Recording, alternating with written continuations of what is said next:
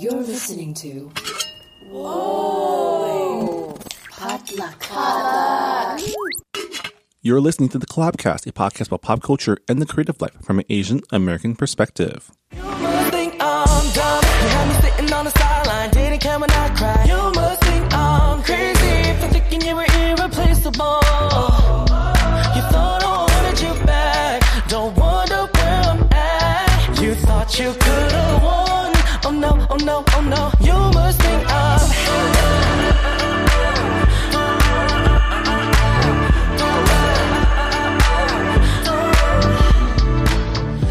And hey everyone, welcome to the Collabcast. It is Friday, June the 22nd, 2018. My name is Marvin Yue, and as you can hear, I'm here on my own this week. It's been kind of a busy week for us at Collaboration. We've been working on a lot of events and projects, and hopefully we'll be making some announcements soon. So for this week, I decided to dig back into the vault and bring you a segment that you may or may not have heard before. For those of you who have been following us from the beginning, you might know that in 2016, we had tried to start a narrative journalism podcast called Collab Presents, where we aim to bring you stories from around the community in a audio narrative format. That lasted for 2 episodes before we realized how much work that would actually take. But we're looking to bring that format back for future episodes of the Collabcast. And in that vein, I wanted to share with you a segment that we did for episode 2 of that series that is pretty near and dear to my heart. And that is the interview that I conducted with my friend, Chef Tim Ma, owner of the Tim Ma Restaurant Group, based out of Washington, D.C. I had met Tim years ago while I was finishing up my graduate degree at the University of Maryland and working alongside the team at Collaboration DC. Back then, he was an up-and-coming chef that had been gaining local renown through the local food publications.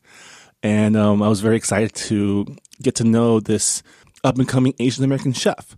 He has a great story about how he started out as an engineer and what it took for him to essentially will his way into becoming one of the rising stars in the DC culinary scene. He now owns a very renowned restaurant in the DC area and is working on a lot of really cool projects. But this interview took place about 2 years ago, back when he was still building up his third restaurant, Kirasan. I had a great time producing this segment, and if you enjoy it, please let me know. And if you have any subjects that you'd like to pitch for us to look into in this type of way, I would be happy to take your suggestions. As always, you can email us at podcast@collaboration.org. So without further ado, here is a remastered interview segment with my friend Tim Ma. Enjoy. So my name is Tim Ma. I own a group called the Tim Ma Restaurant Group, which is right now a group of 3 restaurants. Starting with the most casual one is Chase the Submarine, which is kind of like a sandwich butcher shop. Water and Wall, which is kind of a contemporary casual restaurant. Now Kirasan, which is kind of like an upscale dining restaurant.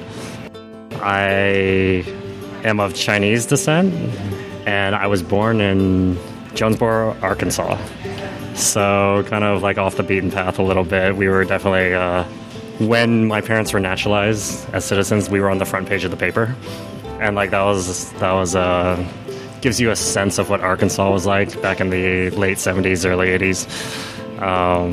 Also dealing with bricks coming through our window, like literally that happens in the middle of the night, or that happened to us in the middle of the night.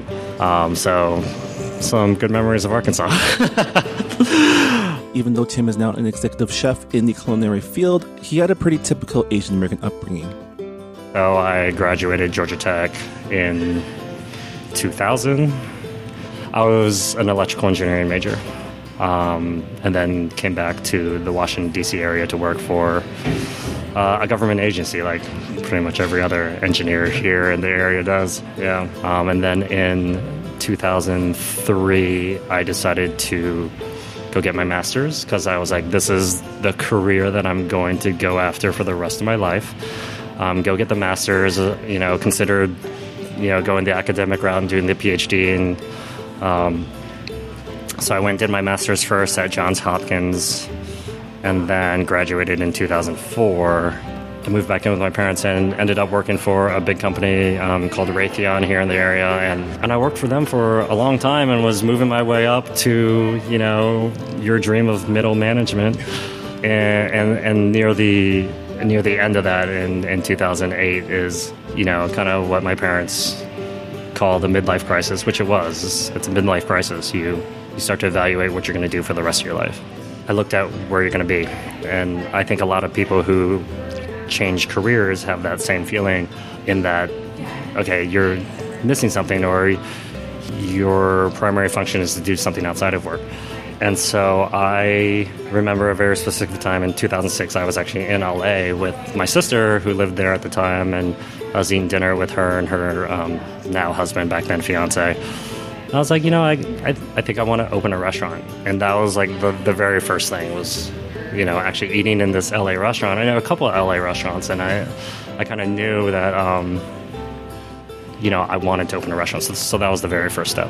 Now, though Tim himself was new to the culinary industry, the food business was not a new thing for the Ma family. So restaurants are always in my family. So my uncle who owned the restaurant in New York, and then my parents who ran a restaurant for a very short amount of time and had a very unfavorable experience. Other than just seeing that from the outsider's perspective, I've never worked in a restaurant before that.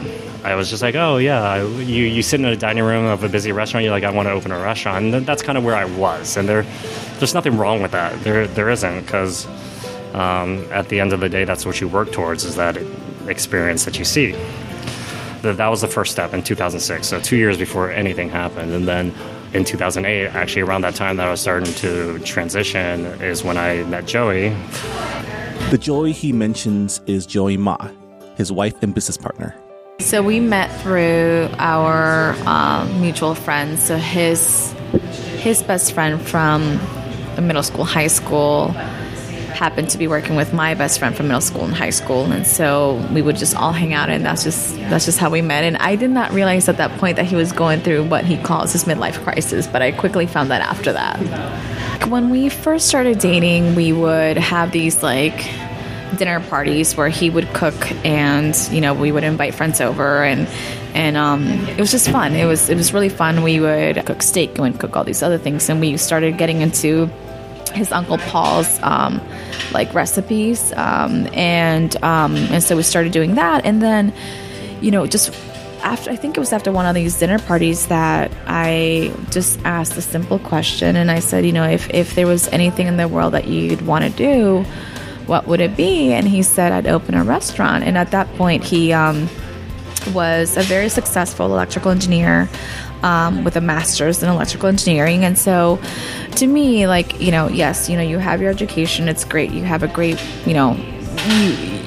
you work so hard to get that, and it's, it should be something you're proud of. But at the same time, I was brought up to believe that, your job and your career doesn't define you.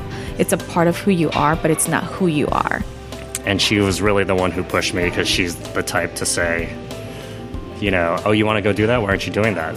Whereas, she's Salvadorian, of El Salvadorian descent, whereas the Asian in you says, why would you screw up? You went to Georgia Tech, you went to Johns Hopkins, you have a great career, you work for a great company, you're set. Why? So the Asian in me was just like, yeah, no, why? What are you talking about? And she's a dreamer, and is still always pushing me towards that dream. And it's like, okay, well, what do you want to do? Why aren't you doing it? And so, we had just started dating. I was like, oh yeah, you're right. I should totally just be doing this. Why not try it? The worst thing that can happen is it doesn't work out. And his plan B is a lot better than a lot of plans out there. It's like, okay, well, I'll go back and work for the government as an electrical engineer. Not too shabby of a plan. So it was around his birthday that I got him. We went to New York City, and I surprised him with a 3-day seminar at one of the culinary schools on how to open a restaurant. And I'll never forget, he finished that seminar, and we were on the bus on the way back from New York City, and just the way that his face looked, his eyes, like the way that he was talking about the seminar and like all these endless possibilities of if I opened a restaurant, when I open a restaurant, this is what I would do, this is how I would do it. And I had never seen that level of excitement for anything at this point from him. So it was kind of one of those light bulb moments. With his mind made up, Tim knew that there was still one thing he needed to do, something he learned while watching his parents run a restaurant. There was an experience in my parents' restaurant. So, I guess the funny story is that my parents' restaurant called Bamboo Garden in this little town of, I can't remember the name of the town in Arkansas, is actually still open to this day. Like, whatever, 30 years later. They had a chef that, like, when the restaurant opened, it was amazing. Like, you know, everybody was flocking to the restaurant. It was new to the area. And the chef saw the money that my parents were making and just one day stopped coming in. And then, you know, I don't know how much time later, across the street, he opened a Chinese restaurant. And just totally crushed my parents. Like, I took that lesson all the way to 2008, was like, okay, well, if I'm going to open a restaurant, don't make this mistake. If a chef gets up and leaves you, or he has you by your balls, what do? Well, okay, let me go to culinary school. Let me learn how to cook in today's age and use that knowledge as backup. Because I still only wanted to own a restaurant. I didn't want to be a chef. I wanted to go to culinary school to learn the language, to talk the talk, to kind of walk the walk in the kitchen. And so that's what I did. That's why I enrolled in culinary school, not to be a chef, not because I idolized any chef. Was, you know, I wanted to learn from the lessons that my parents were trying to teach me, I guess. So I went to culinary school. Within 1 month, I didn't even know how to hold a knife. It was scary. I was 30 years old, didn't know how to hold a knife because I didn't cook. Walked in the first day of culinary school and then looked around at everybody and looked around in New York City. It's like you're just surrounded by this culture of restaurants and food and chefs, and actually started to fall in love with professional cooking. I still hated home cooking. I still hate home cooking to this day. I don't cook at home. Like last night after service, I go upstairs and I ate 4 hot dogs with ketchup and relish, and so I still don't cook at home. But I started to love cooking, and I started to realize why I started to love professional cooking. It's the same thing over and over, and you may be good at it one day, but the next day you may not be as good. You're only really as good as what you did in the last service. And I kind of liked that challenge, and I liked being consistent. I liked repetition. And I enjoyed that part at that period of time. That's what cooking is at that period of time. When you're a cook, you're doing the same thing, the exact same, or you're trying to do the same thing the exact same way every day, day in, day out. Loved it. Found a restaurant and a chef that I wanted to work for that happened to be David Chang. Little did I know he was going to blow up to be what he is today. Like, he's a guy that will go down as a guy who made a mark in food. Like, if you think about that impact, it's like, holy shit, how lucky did I get at that time to run across him and just be able to even do my externship with his restaurant group. Tim graduated from the French Culinary Institute in 2009 and started thinking about his next move. So, New York's a tough city. It'll burn you out, and I don't think I was ready for that, to be honest. And I was on burnout pace, even though, I was only working there like a handful of days, going to school 5 days a week. But $8 an hour, man, you can barely live on the outskirts of Brooklyn for $8 an hour. So we ended up, like, at that point, selling our cars. So we sold our cars at that point to pay the bills and just not knowing an end point. So we got to this point where I just graduated. I was working as a cook, and we decided, this is what you do when you're 30 and you got no responsibilities, and I was just randomly on Craigslist and happened to hit U.S. Virgin Islands food, beverage, hospitality jobs, and there was a cook position. And I just randomly sent in my resume over, and they're like, you're hired. A culinary student who worked in New York City who wants to come down and cook in the Caribbean, like that's maybe sometimes hard to find, I guess. And so, like, offer me a job without, like, even an interview or getting on the phone. Accepted the job without an interview or getting on the phone. And then flew down there with barely a place to stay, barely knowing if I actually had a job or not, or what this restaurant was, and just flew down there. My first day was Valentine's Day, 2009, I think, and I walked into this incredibly busy restaurant on the far side of St. Thomas, and cooked 6 days a week, in the hottest kitchen that you would ever believe, because there was no air conditioning on a Caribbean island without ventilation. It was hot. So we stayed down there a couple months and worked 6 days a week. That seventh day, we'd go to the beach and draw up a business plan. Okay, we're going to open a restaurant. I'm the chef. You're the manager. Let's go. So that was... we finished up our plan. We,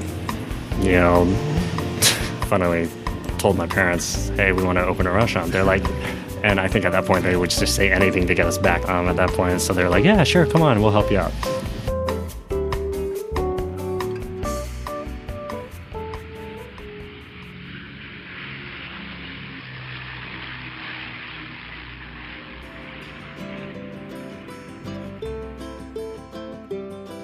And so we landed back in Virginia at that point. This was, second quarter 2009 sometime. And then we land, say hi to my parents. First thing is we set up a desk in my parents' basement and start searching for a restaurant. And so, we searched through restaurants through a couple avenues. And then we found this little taco restaurant in the middle of Vienna, which we knew Vienna, but we never lived in Vienna. We had no idea what Vienna was. And found a restaurant, a little Spanish restaurant that was willing to sell for literally peanuts in relative terms, and stupidly bought it, and my parents, gave me whatever money they promised us, which wasn't a lot. It was just barely enough to purchase the restaurant, and the rest of the money to purchase everything else was... we just charged it on credit cards. That was Maple Ave, yeah. We bought it, second quarter of 2009, and we went through and we cleaned up the restaurant, tore down drywall. We happened to have close and dear friends who still help us to this day. One's a lawyer, one's an architect. One was just very good at doing like contracting work. Again, we got lucky. It's a perfect time in our lives where nobody had kids. Everybody was just kind of just enjoying their lives. And so what they would do was get off work, 5, 6 o'clock, drive over to the restaurant in Vienna and help us tear down drywall, polish chairs. We'd order takeout, eat a bunch of food like on the floor of the restaurant, and then work till midnight. Everybody'd go home. We'd do it the next day. Built the restaurant, opened in August 2009. Ton of people coming through the door. And when I say ton of people, we had 9 tables. And so we filled the 9 tables. So let's put it like that. We filled 9 tables. And we did that for 2 months. And then the tables, in the 3rd or 4th month, they started to run empty. At this point, cracks were forming in his dream job. And Tim found himself facing the same challenges any new restaurant has to deal with. How to stay alive. We didn't really understand why. Well, the reason people were coming to the door is because we were just a new restaurant. They wanted to see what it was, and we, in all honesty, weren't doing things great. And then ran out of money very, very quickly, and that's what I say. Now, I understand how restaurants close so quickly because that money flies. You think you have $100,000, and then in 2 months that can go very quickly.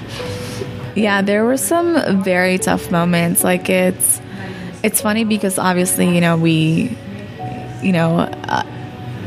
always say you don't know where you're going till you realize and acknowledge where you come from.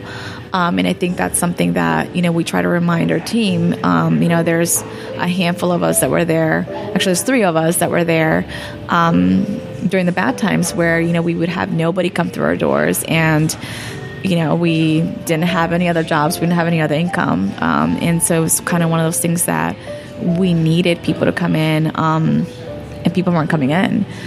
Okay, being middle management in a big corporation is one thing. And you think, oh, yeah, I know how to manage people.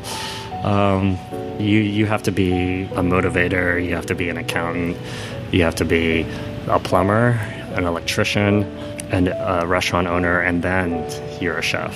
And I wasn't even a chef. I called myself chef naively at that time, but I was barely a cook at that time. I had been in the industry only a year. And so I was prime. Like, I was probably on everybody's blog saying this restaurant's prime for going out of business because it's the culinary kid who's worked for a year and opened a restaurant. Like, I'm counting the days till he shuts down, and they were almost right in December 2009. I remember working Christmas Day. Like, this was the harsh reality of what it was at the time. We had to open Christmas Day because we had no money. So we opened Christmas. One table came through, and we did our best to make them so happy, and we were so grateful for this one table to come through on Christmas. And that's just a glimpse of what that period of time was like. Again, like another night where you sit there, a normal night, and nobody comes to the restaurant. There's nothing more, for one, morale for the staff, morale for you. You have some sense of pride, and you're just like, I'm doing something wrong. What am I doing wrong? Well, this one night, nobody comes to the restaurant. Literally nobody comes to the restaurant. I remember we ended up just cooking some of the food for the staff, and the staff sat in the front and just ate with us. When I say staff, it was like me and 3 other people. So it's disheartening. It's embarrassing. It was such a tough period of time. At this point, faced with the failure of his dream, Tim decided that if he was going to go down, he was going to go down swinging. I think that's when I actually started to learn how to cook, because I had no staff.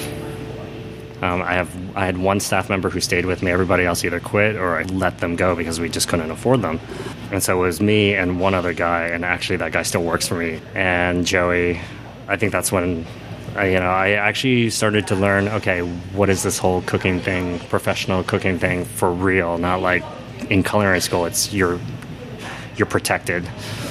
In the real world, you're not protected, and you're open to criticism. You're open to if you're charging people, you should be able to take the criticism of everybody, and you got to make the corrections where you see fit. And so I started to learn how to cook, and started to kind of not give an F anymore, because we were going out of business. So we were just like, let's just go out of business swinging.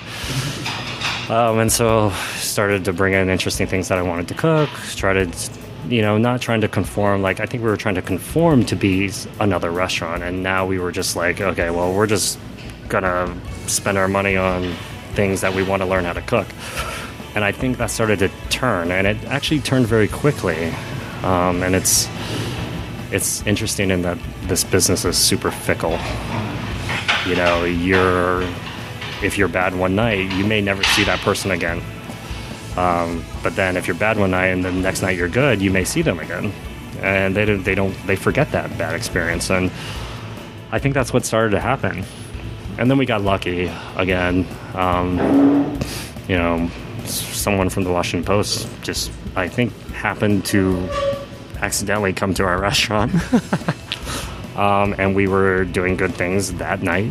We were good that night. And maybe they came again. I don't know, because I don't even know they were food critics. And they wrote about us in March or February of 2010. And we got a bump. People started coming again. We were like, oh, maybe we're doing something right. And then we kept just going. I'll say that, like, in the restaurant business, if things start rolling downhill very quickly, like it's like a snowball effect, it'll happen. But the same thing, if things start going very well for you and you continue on that same path, like, you keep going up very quickly, and it can happen so fast. And that's essentially what started to happen to us. There was a gap where there was trouble again, where it was kind of the same thing. But we learned our lessons very quickly, made the corrections immediately, and then in 2011 or 12, I think we started to things just started to click. And it sounds very cliche and that it happens, but it actually just happened where everything just fell in line. There's a magazine in Northern Virginia that rates restaurants. The first year we were rated number 50, and we were like off the wall. Like, oh my God, we're in this list we're one of the 50 best restaurants in Northern Virginia. Like, we were bankrupt a year ago. And then next year we were number 6, and then the next year we were number 1. And it's over the course of 3 years, but like, it's fast. And all of a sudden we were a restaurant where if you didn't have a reservation, and some people had made reservations every week. They were like, don't ever cancel my reservation. They came every Friday, and they had the same table every night, and we had it for them. And they did it for years. And that's what you want to get to. With a lot of luck and even more grit, Tim and Joy rode the momentum of their success at Maple Ave to open their second full-size restaurant in Arlington, Virginia, called Water and Wall. The success of that restaurant led to the opening of a sandwich shop called Chase the Submarine, named after their oldest son, right across the street from their first restaurant. In 2016, their growing restaurant empire finally expanded into DC proper with the opening of Kurasan. Having found success by tapping into his own unique perspectives, Tim's personal style as a chef is now more developed than ever. So I think, and I don't think I realized this early on, but I'm starting to realize this now, and I think I'm starting to come into this period of time of at least my cooking style, and that I'm learning a lot about what I have been doing and what it is. And it's just like, I've been drawing so much on foods that were familiar to me when I grew up. And I would love to take that. And I only knew one way to cook because I didn't grow up cooking. I didn't start cooking until I was 30. I could barely microwave anything, let alone cook something. And so the only way I knew how to cook was French cooking. And the only food that I grew up eating was Chinese food. But like very homely Chinese food. And like, I never ate in my parents' restaurant or my uncle's restaurant. I would just eat family meal with them. And so, I've been doing this actually since the beginning. It's like anything that I've cooked, even if it's something super French, I've always tried to interject something that I've done or I've seen in my childhood and growing up. And now I think I'm starting to approach, I'm taking a dish that I have eaten my entire life and trying to inject French into it rather than the other way around. And so I'm beginning to learn that I guess that's what kind of chef I am right now. And I'll say that I wasn't self-aware back then. I'll probably say that I think I'm self-aware now. And 10 years from now, I'll be like, I had no idea what I was doing back then.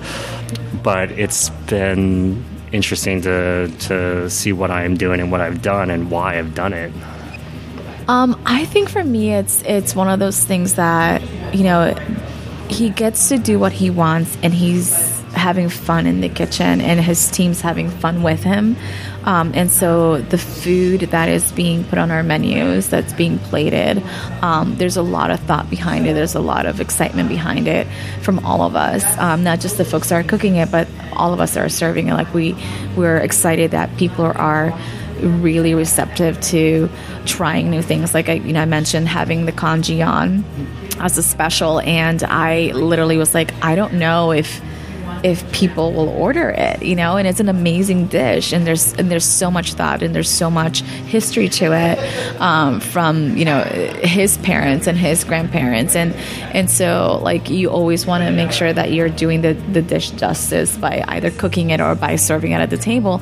So I think one of the best things that has come out of Kurasan is that people are recognizing that he is doing something a little bit different. And I love the fact that people are excited about it, and they're open and they're receptive. And, yesterday we had a lot of our tables tried congee for the first time, and they were like, oh my gosh, this is amazing. So it's very reassuring. And then it also helps keep the team motivated. And it keeps us wanting to learn more, and wanting to learn more from the kitchen and see what else they can come up with. So. For the time being, life is good for Tim and Joy, or at least as good as it can be, balancing raising 3 kids, running a restaurant, and taking on new and exciting food projects. I asked Tim and Joy about their dreams for their kids. I think as a second generation Asian, now there's a certain amount of American values that we carry over, and now my kids are like 5, 3, and 1, now into this age where they have, one day my daughter says, I want to be a chef, and she wants to cook, and I'm like, okay, like, perfect. And I want her to be greater than me at whatever she wants to do, and I think part of the influence of my parents were so, they're going to hate me for saying this, but restrictive. Like, oh, I want to be a computer science major. No. Oh, it's not my choice? No, it's not your choice. I'm paying for your degree. I'm paying for your engineering degree. I'm sorry, I'm not paying for your computer science degree. I want to turn around and I want my kids to have a life better than me. That's the Asian side of it. The American side is, I want you to do what you want to do. Daddy will provide for you forever. Don't worry. Go do whatever you want to do.